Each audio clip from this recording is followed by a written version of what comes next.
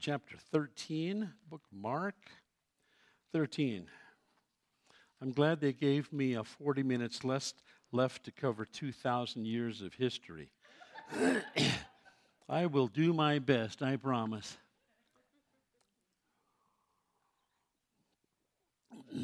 What we're looking at is the last week in the life of Christ. It's a Tuesday afternoon where he makes this address, one of his last public addresses. It's April of the year 30 A.D. And knowing the urgency of the hour, knowing the lateness of the hour, Jesus feels very impressed to share with his disciples what lies ahead, what the church can look forward to. Now, we've got the advantage of looking back over the last 2,000 years. They didn't. So they took all of this, and I'm not sure that they understood all of it by any stretch of the imagination, any more than you and I do today. When is Christ coming back? When he's good and ready. When he feels like it. It says in Galatians 4:4, he came in the perfection of time. The first time he came, he'll do the same the next time. But I believe that his coming is nearer now than when we first believed. I believe that with all of my heart, because Jesus outlined for his disciples what they could look forward to experiencing themselves, and then he telescoped that out into a time period that looks remarkably like our own today, a time where there is the potential for mass destruction on a level that the earth has never witnessed before the advent of the nuclear age. So he touches on things that the disciples could have only put in their back pocket and said, we'll think on this for a good long time, because it is fairly complicated. And I don't want to overwhelm anybody this morning with sheer information. Know this: God loves you. If you're saved, he's filled you with his Holy Spirit, and you have a sense of anticipation of the nearness of the hour. And here's the good news: he's coming again. He's coming again. And the first thing he's going to do is put us on a jet elevator right up into heaven, into his presence, in an event we call the rapture of the church, which means to be snatched off the face of the earth instantly. In Corinthians, it says, in the twinkling of an eye. That's cool. I've been reading in intelligence journals lately about China's development of hypersonic glide vehicles to launch their nuclear weapons with. Some of them are independently targeted, and their ballistic missiles have the capability of carrying 10 nuclear warheads on each single missile. They seem to be somewhat ahead of us in the area of hypersonics, which is 6 times the speed of sound or faster, which means you can't stop it, you can't prepare for it, you can't shoot it down. That's a pretty formidable technology that is just in the infancy in the United States way of thinking, but we're looking at directed energy particle weapons. We're looking at using an electromagnetic pulse for a weapon. Just imagine if simultaneously on both coasts, on cargo container ships, and in the port of Louisiana, in the middle of the United States, down south, just imagine if 3 large electromagnetic pulse weapons were detonated at the same time. No cell phones. No TV, no banking, and in 36 hours, all of the food market shelves will be empty. No technology, no Facebook, no Twitter, no Instagram. Your teenagers are going to go up in smoke. What do I do? It'll be like we were instantly thrown back to the Stone Age, and I dare say most of the Christian community is not ready for that. I mean, how many of you are deeply invested in today's technology? Technology is wonderful, and it can be used for the Lord's purposes, but it is fragile. It's a fragile technology that can easily be hacked. I mean, I can't tell you how many debit cards my bank has reissued because my account had been hacked. A time is coming where we won't have debit cards at all. In fact, have you noticed the movement historically away from hard currency to cryptocurrencies? I mean, back in the old days, a dollar bill was tied to a gold standard. In fact, it was law that you could not print more money in paper form than you had sitting in the depositories like Fort Knox in Tennessee and cover that same amount in gold. For the first 150 years of this nation's existence, it was that way. We were tied to a gold standard, and the government could not print more money than they had in gold reserves. And as we got away from that, the next thing in the 1950s and thereafter, you saw on your dollar bills, it said silver certificate. Now it was tied to a less precious metal, which makes our currency worth less. It just makes sense. And because we're getting away from people being able to steal your money from banks or off of your person via robbery, we've gone to increasingly more and more digital means. And we thought in that digital domain there was safety until FTX fell and the cryptocurrency global market collapsed overnight and people lost trillions of dollars globally. What is next? It's a fragile currency. Debit cards can be stolen or misplaced, or if you're like me, in your wallet, if you're a guy, you notice that after a while your brand new card doesn't work at Walmart anymore because it's curved to the curvature of your, And so every once in a while I have to take it out and turn it around so it's not quite so curved and try to recurve it the other way. It's still a fragile technology. It's still hackable. What's next?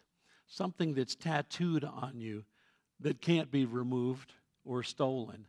Whether it's visible or invisible isn't the point, but the mark of the beast is coming, and we have set up our global currencies for that day and event. We are right on the brink of that. We've already had embedded chips, RFID chips, in our animals for 30 years. We can track them anywhere. If you lose your pet and they've got one of those embedded chips, well, maybe an embedded chip in you would serve the same purpose. Yeah, some of you say, I don't think I'll sign up for that. Well, let me just tell you this. If somebody says, look, your cards can be stolen, so we're just going to put an invisible tattoo on your right hand or your forehead. Won't hurt much at all, less than a tattoo. And then all you have to do is go into Walmart and scan your forehead. Or better, your right hand. But don't miss the point.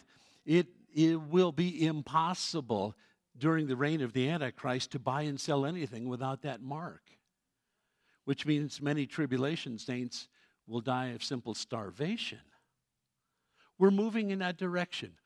I can see all of the pieces on this three-dimensional chessboard, and the next move is checkmate. The rapture of the church occurs, and what is left behind in this world? Oh, what a world. That's what Mark 13 talks about, the signs of the end of the age. He's speaking to just a handful of unlearned fishermen and zealots and tax collectors who have no idea. They don't have degrees in history. They don't know what the future holds, and they struggle with understanding some of this. Now, it is said that Mark was writing down the memoirs of Peter. So as you cross-reference this with Matthew 24 and Luke's account of this same, what is called the Olivet Discourse, because it was preached on the Mount of Olives to his disciples, they're going to be different because Peter, as a fisherman, has some things that are very important to him that are not important to Luke as a physician, that were not as important to Matthew as a tax collector. So you have these independent accounts that share much of the same material, but from different viewpoints. I mean, we would do that if there were 10 of us that witnessed an accident outside. One of you might say, well, I noticed the color of the cars, or, oh, I saw them both talking on their text phone, or, boy, those plastic bumpers sure went up in flames quick. We would notice different things about the same accident. It doesn't mean that any of your accounts are wrong, but collectively we have a very grand picture of what happened in that accident. The gospel accounts of the second coming of Christ are much the same thing. I do not want to overwhelm you today or with history or future technologies that are emerging even today as we speak, but I want you to know, if nothing else, Jesus is coming back soon. I don't know where you personally are at spiritually, but he's coming back for his own that love him, that seek his face, that worship him.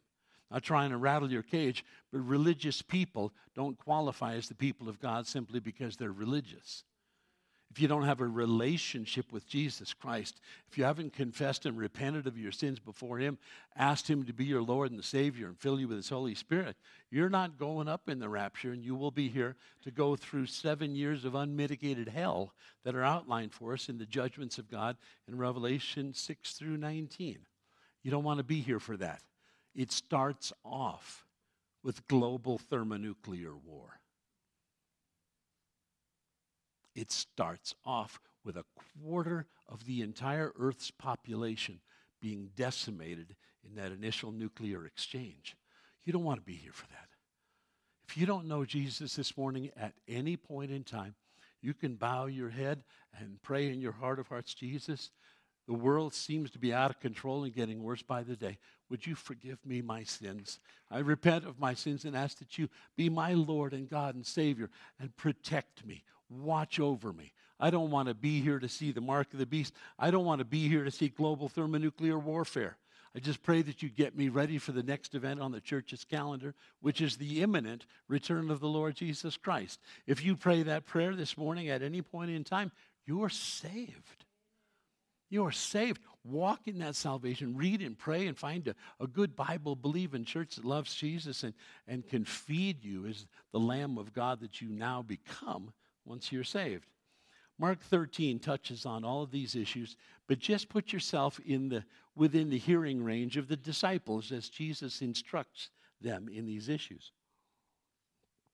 They were impressed with the same things that you and I are often impressed with. It says in verse 1, as he was leaving the temple, one of his disciples said to him, "Look, teacher, what massive stones, what magnificent buildings. They're coming down from the Temple Mount, which should have been one of the ancient wonders of the world." It was a magnificent edifice. Josephus says that at sunrise, whatever was not covered in gleaming white limestone was covered in gold, and it would dazzle the eyes. As you approached Jerusalem and made that climb, the ascent up to the Temple Mount area, it said from a distance, it was so gleaming white in the right light that it looked like there was snow atop the mountain, according to Josephus. And as they got closer, this polished, beautiful edifice that had been 40 years under construction by Herod the Great, Jesus then said, "Oh, you're impressed by the architecture. You ever been to a fancy church with lots of money? A big one? I mean, where they got the gold faucets in the bathrooms, that kind of stuff, you know? And you think, wow. I, as a kid, used to go up to St. Patrick's Cathedral in New York City with its tall spires that seem to reach the heavens, and you go inside. The altar at St. Patrick's is bigger than the entire footprint of this church. It is huge. It is absolutely huge. It's overwhelming and echoes in the place. You know what the sad part is? It's not a church anymore. It's a tourist attraction. They don't have church services there anymore. Religion has given way to tourism. But the buildings are still left behind, and people come by the droves year after year and go, ooh, ah, my. Well, that's exactly what the disciples are doing. It's like a tourist in New York City going, look at these tall buildings. Ooh, look at the spires of St. Patrick's Cathedral. Such things impress the flesh, do not impress the Lord. Understand this, you might want to write this down. Most typically, the things that you or I are impressed with in this world do not impress the Lord. Whether it be TV personality, sports figures, rich people, whatever. The things that we think are, wow, really cool, really, really, whatever. Jesus is going, that's the things of the world, not the things of the Spirit. The things of the Spirit will be revealed to us when we're caught up into heaven, stand before the throne of Almighty God with 100 million angels in attendance and who knows how many billions of believers singing His praise and worship and adoration. And nobody up there is saying, ooh, I really miss the architecture of St. Patrick's Cathedral in New York City. There won't be anything comparable to God. But the disciples are duly impressed. In fact, the one and only trip I took to Israel one time, they had just excavated out the southwest side of Herod's temple, and they dug it down to the level of Jesus' time. And I got to walk on the very pavement stones that Jesus and his disciples walked on as they went to and from this temple area. Rabbi's Tunnel was dug down, and it went along the basement, if you will, or the foundation stones of the temple that was atop it. The temple itself was destroyed, but the Romans did not destroy the foundation stones. And I saw one of those. I measured it myself. One stone was 12 foot high, 12 foot wide, and 55 feet long. And it fit so tightly together you couldn't put a piece of paper between the stones. How did they do that? The stone is said to weigh 681 tons. It would be difficult to find a crane today able to pick that up and put it into place. How in the world did they do that before the advent of powered equipment? I have no idea. I have no idea. It leaves people scratching their heads today. But you think about these massive, massive stones that were used in the construction. Well, no wonder the disciples were impressed. That's an impressive stone. I mean, if I asked you to move it a quarter of an inch, this is the way to bring it in line, how would you do that exactly? Everybody push at the same time and grunt? Really? 681 tons in one rock? And they have thousands of these that serve as the foundation stones that are still visible today. As we went down what is called Rabbi's Tunnel, down on that west side of the temple, what was fascinating to me is we came across at one point this arch which led directly under the Temple Mount itself that's controlled by the Muslims today. You know what it said in ancient Hebrew on top of this arch? I couldn't believe it. It said, "This way to the Holy of Holies." The Holy of Holies like they had in the tabernacle? You mean not the holy place, but the most holy place where the ark was and the presence of God and the table of showbread and the menorah? You mean that Holy of Holies? Yeah. When the Jews started digging under there and doing their excavations, they were stopped by the Palestinian police that guard the Waqf, as they're called, that guard the top of the Temple Mount. They stopped the excavation under the pretext that it might cause damage to the foundation of the Dome of the Rock upstairs. Yeah. They don't want Jews substantiating their own history, so they've closed it off. They've closed it off as if they could silence God himself. It's absolutely ridiculous to me. And Jesus said, look at verse 2. Oh, you're impressed by these grand buildings? Jesus said, not one stone here will be left on another. These are big stones, remember? Big stones. Every one will be thrown down. When they had excavated out that southwest corner of the Temple Mount area down to the ground level that Jesus walked, you could see these huge, enormous, great big blocks of limestone that had been cut and polished, that had been thrown off from a great height and gone down and embedded themselves in the pavement below. And the archaeologists there have left those stones so you could see what Jesus was talking about. Not one stone would be left on top of another. How did that happen and why? Why would the Romans, as they besieged Jerusalem in 70 AD, why would they even bother? Well, I'm glad you asked that question. Titus, when he came in with his various legions, told them specifically, do not burn the temple. He considered it one of the ancient wonders of the world. And he told his troops, don't do it. Well, anyway, as all of Jerusalem was on fire and the people being slaughtered, according to Josephus, rivers of blood ran down the streets as the Romans butchered every man, woman, child, and animal they came across. In 70 AD, they started their siege in April of that year and finished it, breached the walls, and burned the temple to the ground in September of 70 AD. It was a remarkable thing. Apparently, in their bloodlust, one of the Roman soldiers threw a torch inside the temple. And because of all of the fancy and ornate cedar paneling that was used inside, the thing caught flames instantly and shot up. And because the entire interior was covered in pure gold, under the heat, the gold itself melted and began falling in between the cracks of the foundation stones of the temple. And in their lust for money and gold, as they saw this, they absolutely destroyed the temple, not leaving one stone atop another so they could get to the gold. And Titus couldn't stop his own troops.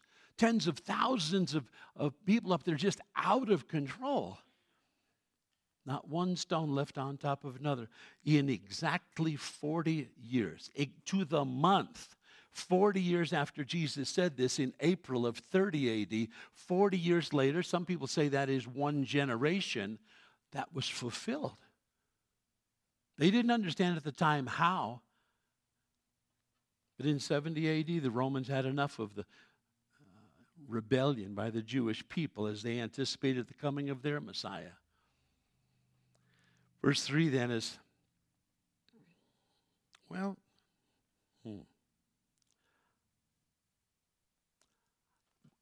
Let me just share one more story. When I was over in Israel, I tried to get as much information as I could because I was there by the good graces of the travel company that said if you can get enough people in your church to go to Israel, we'll let you go for free. And that was great because I was working a kind of a minimum wage job at the time. I couldn't afford to rub two nickels together, so we went over there. And to be able to tour the old city of Jerusalem, many of the historical sites that we have in the Bible, it was a life changer for sure. We got to tour the Temple Mount Museum. I personally got to talk to the doctorate archaeologist who was the head of the Temple Mount Museum. They have already rebuilt another 7-foot menorah, the 7-branched candle stand that's to provide light in the temple. They've already rebuilt that. It's hidden right now, but behind plexiglass that's about this thick on all sides, and it's on a pedestal guarded with a guy with an M16. So nobody's going to take it anytime soon, but it is solid gold. They have everything they need to reenact the priesthood. And I talked to the curator. She was a wonderful, well-known, extremely knowledgeable doctorate-level archaeologist. And I said, because you Jewish people have rejected Jesus Christ as the Messiah, how do you know the Messiah when he comes?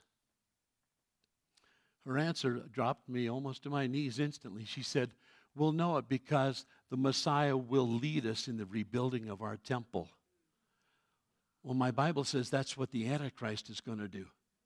In other words, the nation of Israel today has set itself up to embrace not Jesus Christ as Lord and Savior, but the Antichrist as God.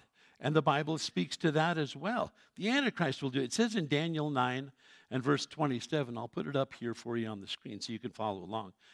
He will, that is the Antichrist, he will confirm a covenant with many for 1/7, a Hebrew way of saying 7 years. He will confirm a covenant with many for 1 7-year period. In the middle of that 7-year period, 3.5 years in, he will put an end to sacrifice and offering. On a wing of the temple, he will set up an abomination that causes desolation until the end that is decreed is poured out upon him. Look at this carefully. Notice what he says. The Antichrist will put an end to sacrifice and offering. And on the wing of the temple will be rebuilt.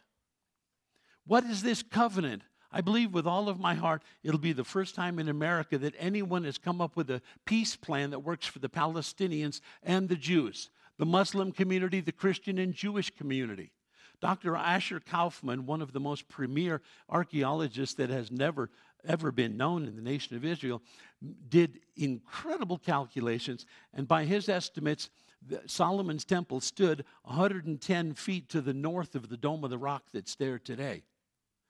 In other words, the Antichrist will probably put a wall of separation between the two, allowing the Jews to rebuild their temple in its original place on the Temple Mount without disturbing anything about the Dome of the Rock. The Antichrist will barter that, making this covenant to do so. It'll be the Palestinian peace plan that every nation on this earth has been trying to effect for the last 50 years. They'll never have peace giving land in exchange, but the Antichrist will present himself as the Prince of Peace, make a covenant between the two, allowing the Jews to rebuild their temple. That's the work of the Antichrist. And this doctorate level curator at the museum, Temple Mount Museum, confirmed that. We're waiting for the Antichrist to allow us to rebuild the temple, although they'll be deceived into thinking he is the Messiah.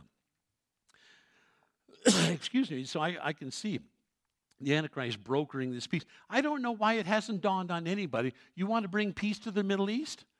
Make the Arabs happy, the Muslim community happy, the Jewish community happy, and the Christian community happy. How do you do that? Build a wall, rebuild the temple. Ta-da! How come nobody has thought of that? Obama didn't think of that. Clinton didn't think of that before him. George Bush didn't think of that. Our president, Mr. Biden, has not thought of that. Simple plan. Everybody can have their cake and eat it too. But nobody's yet thought of that. The Antichrist will propose that. It'll be the biggest peace agreement that has ever been written in the history of mankind, and it will placate all comers. What a stroke of genius, the Antichrist, in doing this. That's an amazing thing to me. 110 feet from the Dome of the Rocks. There is today a small little Muslim shrine up there called the Dome of the Spirits. But that'll be a small price to pay for Palestinian peace. They'll allow that, and the temple can be rebuilt. Wall of separation between the two. Next, I want to take you over to Revelation 13. If you want to know what the number of Satan is, it's 13. So Revelation chapter 13 is all about who? Satan and his Antichrist. I want to pick it up at verse 14. Look up here if you don't have it handy in your Bible. It says of the Antichrist's false prophet, because of the signs that he was given to do on behalf of the first beast, which is the Antichrist himself. Oh, thank you, Tracy. You're a good man.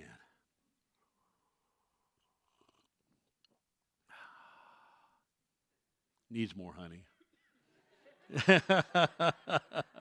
I love you, man. Thank you. All right. Revelation 13. Are you there? Say I'm there. Good. So this is the Antichrist's false prophet. Because of the signs he was given to do on behalf of the first beast, the Antichrist himself. Do you see this is an unholy trinity? You got Satan indwelling the Antichrist and a false prophet acting in the role of the Holy Spirit. It's an unholy trinity mimicking the Trinity of God. Interesting. Because Satan has always desired to be worshipped as God. Remember that he made Jesus that offer in his wilderness temptations. He showed him all of the kingdoms of this world and says, all of these are mine and I can give them to anyone I want, Luke says, if you'll just worship and bow down to me. Here's what he said. You can have your millennial kingdom. You can have it for not just 1,000 years, but for all eternity. And you can do it and have it all without having to be nailed to a cross. What a temptation that must have been as the man, Jesus was saying, well, I'm not exactly looking forward to being crucified and whipped and beaten and thrown in a cold, damp tomb after I'm dead. My body for Jesus, that's a real temptation. You can have everything your Father promised you without going to the cross. What's wrong with that plan? It's a lie. None of us could have been saved if Jesus didn't shed his blood for us. Without the shedding of blood, Hebrews says there is no forgiveness of sins. No religious ritual, no amount of good works can substitute the blood of God's own Son. So he is the way, the truth, and the life, and nobody comes unto the Father except through him, Jesus Christ. Getting back to the Revelation text, because of the signs he was given power to do on behalf of the first beast, the Antichrist, he deceived the inhabitants of the earth. He looks like a handsome, young, probably European guy who is so diplomatic and so charming, you just can't help but fall in love with the guy. If you're in the flesh and don't have the Spirit of God. And yet, don't we today put the same politicians in office? Ooh, look at his hair. What's hair got to do with competence? Oh, but he's so young, he's so handsome, he works out.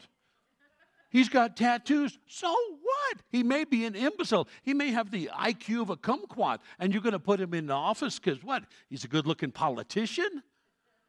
I mean, look at the Justin Trudeau up in Canada. Good looking. He's probably the Antichrist, but hey, they put him in office time after time after time because he's got the hair. He's got the do. He's got the skinny jeans. Yeah, really. We tend to be so shallow sometimes in the people we put into important political offices.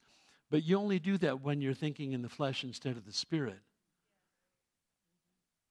So in all elections, please prayerfully choose the candidate that will best represent Jesus Christ and his intentions for the people that they serve. I think the public servants have forgotten that's what politicians used to be called. Public servants. They seem to do and say anything to get into office and then do whatever they want. And you can't do a thing about it until the next election cycle. And that's not working for me and not working for you. The tea's working on my throat, though. Praise God. Anybody want some? I'll pass it around. Sure, there's no germs attached to that. Verse 15. This false prophet of Revelation chapter 13 was given the power to give breath to the image of the first beast, so that it could speak and cause all who refused to worship the image to be killed. He also forced everyone, small and great, rich and poor, free and slave, to receive a mark on his right hand or his forehead, so that no one could buy or sell unless he had the mark, which is the name of the beast or the number of his name. This calls for wisdom. If anyone has insight, let him calculate the number of the beast, for it is a man's number. His number is 666. The number 7 in the Bible is used to symbolize perfection, godliness, and wholeness. This is one number short of that. It's the number of man. But notice that it is a trinity, not of God, but a trinity of man. His number is 666 because it is an unholy trinity between Satan, the false prophet, and the Antichrist. That's why it's a trinity. And yet it falls short of God's level of perfection, and it will be a coalition of nations and regions of this world under the control of the Antichrist. These are interesting days that we live in. Interesting days. Everybody thought, well, cryptocurrency will get rid of all of the problems we have today with theft and money and things like that. But we originally were tied to a gold standard. That made good sense to me. It meant your dollar bill worth its weight in gold, literally. And then cryptocurrency. I heard everybody, Pastor Jim, you got to buy into FTX, man. You got to buy cryptocurrency. And I know people that sunk millions of dollars into cryptocurrency only to have the whole Ponzi scheme come down in a matter of a few years. Cryptocurrency, here's how it's sold. If I was selling cryptocurrency, it would go something like this. I want you to give me real money, and I'm going to give you digital money. You give me real money, and I'll give you what? Ones and zeros in your computer? Are you kidding me? Bad enough that they give me paper at the bank and call it money. It used to mean something. It used to be tied to a standard of either gold or silver. But money could be stolen. Cryptocurrency can meet its downfall on the markets. Debit cards got their problems, got their issues. What we need is something that can't be hacked, stolen, lost, or corrupted. Like the mark of the beast, it's coming. It's the next thing that will replace these fallen financial contraptions that we've invested in so far. Verse 3, as Jesus was, back in Mark, as Jesus was sitting on the Mount of Olives opposite the temple. It's so cool. It's just 2 miles east. You go down a minor ravine called the Kidron Valley, and then you walk up the Mount of Olives, a 2-mile ridge of land. And from the top of the Mount of Olives, it overlooks all of the Temple Mount area. So all of the millions of worshipers, because this is Passover season, would have been milling around the temple area, and you could see it all from the Mount of Olives. And so it is there that Jesus gives this his prophecies as they unfold here. As Jesus was sitting on the Mount of Olives opposite the temple, Peter, James, and John and Andrew asked him privately, "Tell us, when will these things happen?" They're asking, when will the temple be destroyed? And tell us what will be the sign that they are all about to be fulfilled. If you factor in Matthew's account and Luke's account, they ask a third question. What will be the signs of the end of the times, the signs of the end of the age? They ask three different questions. And Jesus, in his answer, kind of smooshes them all together. And here's why. The destruction of Jerusalem and the temple and the Jewish nation prefigures the end times judgment that will be global in magnitude. So there's a localized judgment against the Jewish people. It morphs into, in the end times, a global judgment against those that have rejected God. Does that make sense to you? If the small one prefigures the big one, you can see that there's got to be a segue from the one to the other, which Jesus covers here beginning in verse 5. And Jesus said to them, "Watch out that no one deceives you." Isn't it interesting that he tells his own disciples the first thing they have to watch out for is that they, Christians, are not deceived? You mean it's possible to deceive Christians, Pastor Jim? Have you ever been deceived? You buy into cryptocurrency? I'd rather have a cup of Starbucks, you know. You mean Christians can be deceived? Absolutely. And so he warns his own against being deceived by false teaching, false prophets, false evangelists on TV, false prophets that want your money, people that will be glad to come and tell you everything your itching ears want to hear if you'll just put them up in the Broadmoor Hotel, pick them up in a limousine off their private jet at the airport, and take care of them financially. Really? My first criteria is anytime somebody wants to minister to our people is, you going to take up an offering or do you need money up front? And if they say yes, I say no. It's a short conversation. We've had it many times because I don't want anybody ministering to you out of a desire to get rich by doing it. The kingdom of God is not about money, dear friends. It's not about money. It's not about TV. It's not about mega evangelism or packing out stadiums or being impressed with people that slap you in the forehead and they fall over backwards. That's not what it's about. It's about humility and brokenness before the Lamb of God who takes away the sins of the world. That's where our journey as Christians becomes. But we can be deceived because there is a secular part of us that says, but they look at the millions of dollars they've got. So maybe I'll follow their false teaching. Well, look at the jet planes they got. Well, everybody's talking about that. Well, so-and-so sold millions of books. We should follow them. That's what we tend to do. And what Jesus is saying is because we're in the last days, you need to take a more discerning approach to life than that. Watch out, verse 5, that no one comes and deceives you. Many will come in my name, claiming, I am he, I'm the Messiah, I'm your deliverer, I'm the answer. I'm the politician that you really need to elect into office. Claiming I am he and will deceive many. When you hear of wars and rumors of wars, yeah, we got plenty of those going on today. Do not be alarmed. Such things must happen, but the end is still to come. In other words, patience is required. They had no idea how much patience. We now know it to be about 2,000 years so far. But anticipate, nation will rise up against nation and kingdom against kingdom. There will be earthquakes in various places. Another translation is earthquakes in places you didn't anticipate. Earthquakes like down in Trinidad. We got earthquakes in Colorado? I thought we were safe from all that nonsense. Hawaii, volcanoes and earthquakes. Yeah, I get that. San Andreas Fault in California. Yeah, I get that. Colorado? Trinidad? Earthquakes? Interesting to watch those things. There will be earthquakes in various places and famines. What's famine? Global starvation. Global starvation. Usually secondary to wars or droughts. We've seen both in our time. We're in a historic drought throughout the world. People saying, oh, climate change, climate change. It's getting hotter. The ice caps are melting. The polar bears will have nowhere to sit. They'll have to swim. They seem to be doing just fine. Talking about the heating of planet Earth, read the book of Revelation. They ain't seen nothing yet. God's going to give power to the sun to scorch the men of the earth and stop the hydrologic cycle. No wind, no clouds, and nothing but a blazing sun. And imagine temperatures of 150 degrees in New York City.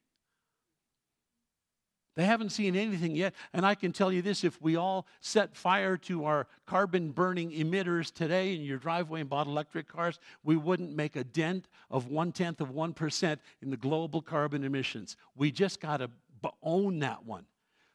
In fact, Biden's own energy czar, John Kerry, said America is responsible for less than 11% of all global emissions. Then sell those stupid electric cars to China and Russia and India and Pakistan. They're the polluters. It's not you and me. Our cars today are squeaky clean. And yet China still enjoys third world status as a most favored trading nation? Really? Because they're, quote, a third world developing nation? They got nuclear weapons. They're developed. Hello? But we still grant them that, which means they're exempt from all carbon emission standards. Well, how convenient. You'd almost think that somebody was taking money from the Chinese to bust our chops and let them do nothing. But that's a topic for another day. And that's all I will say about that.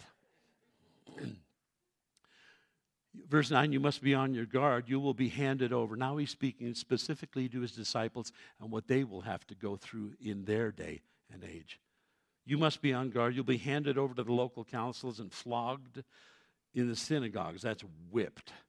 On account of me, you will stand before governors and kings as witnesses to them. And the gospel must first be preached to all nations. That is before the very end of the end, before Revelation 19 and Jesus comes back after Armageddon.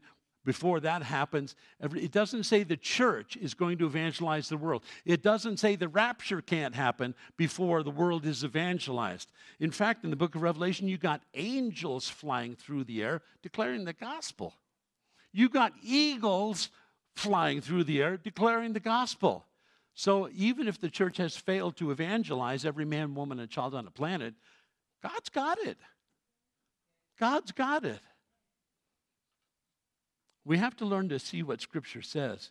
Some have said, well, Christ can't come back until we, the church, evangelize the whole world. That's not what it says. That's not what it says. He will do what the church has failed to do after the church is raptured and removed from this planet.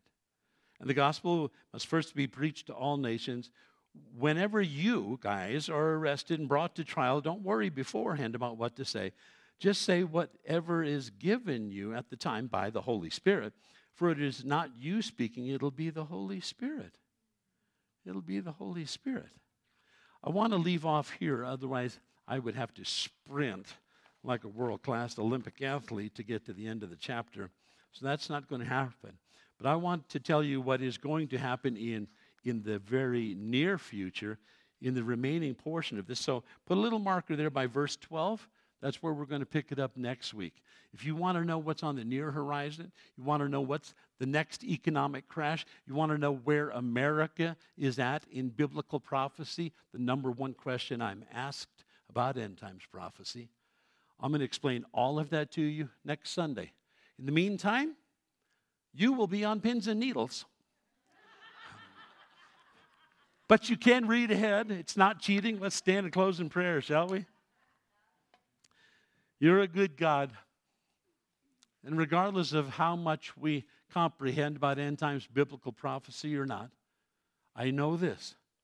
My future is safe in your hands. I love you. I trust in you. You've redeemed me by your own blood, Lord Jesus. And I owe you everything. And someday our voices will be joined together in a praise and worship chorus that will eclipse everything that has ever happened before in the history of the universe. What a joyous day that will be. There will be no more sorrow. You'll wipe every tear from our eyes. There will be no more mourning, no more pain, No more death, no more sorrow. I can't wait for that day, Lord. Give us the strength to get from this day to that day. Give us the strength, Lord, day in and day out to say no to the things of the flesh and yes to the things of the Spirit. I believe with all of my heart, Jesus, apart from you, I can do nothing. So I bow the knee, I humble the heart, and I swing wide open the door of my heart and ask that you search my heart and see if there be any wicked way there. Wash it away. Cleanse it out, Lord. Fill us again with your Holy Spirit, Lord, as we see that the day of your coming is nearer now than when we first believed. We love you. We praise you. We worship you, Father. In Jesus' name, amen.